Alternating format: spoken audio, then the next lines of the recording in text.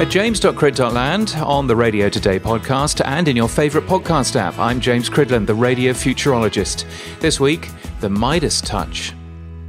Every quarter, Radar, the UK's audio measurement company, releases a little piece of research called Midas. It probably stands for something, I don't know, but it's a robust piece of research that measures all kinds of interesting things. So here's the new Midas Spring 2018 study, which for Australians reading this means Quarter 1 2018. I get the feeling whenever I read Midas studies that they ask a lot more questions than they actually let us see. But here are a few interesting things that jumped out at me when I read it. Firstly, linear radio is not very popular on a smartphone.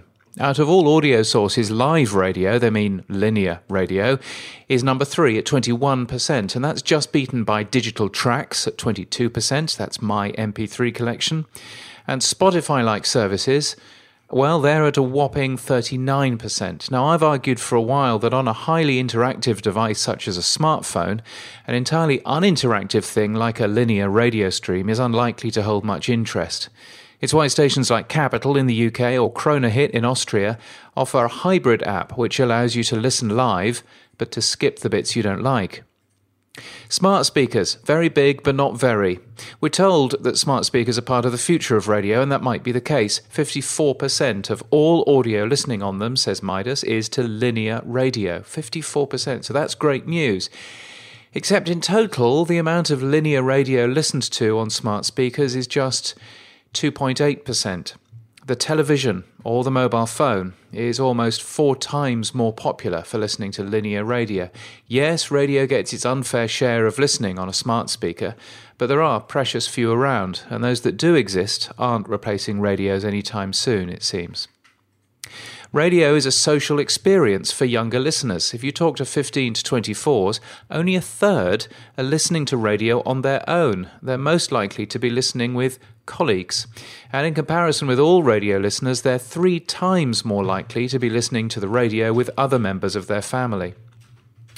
Podcasts aren't a social experience at all. The most popular pastime when listening to a podcast is simply listening to a podcast, relaxing and doing nothing much. People really listen to podcasts. They're far less of a multitasking experience than the radio is. And while 53% of people listen to the radio on their own, that figure rises to 88% of people who listen to podcasts on their own. And this points, I think, to justification why podcasts should be priced differently to radio advertising. They are, it seems, much more valuable.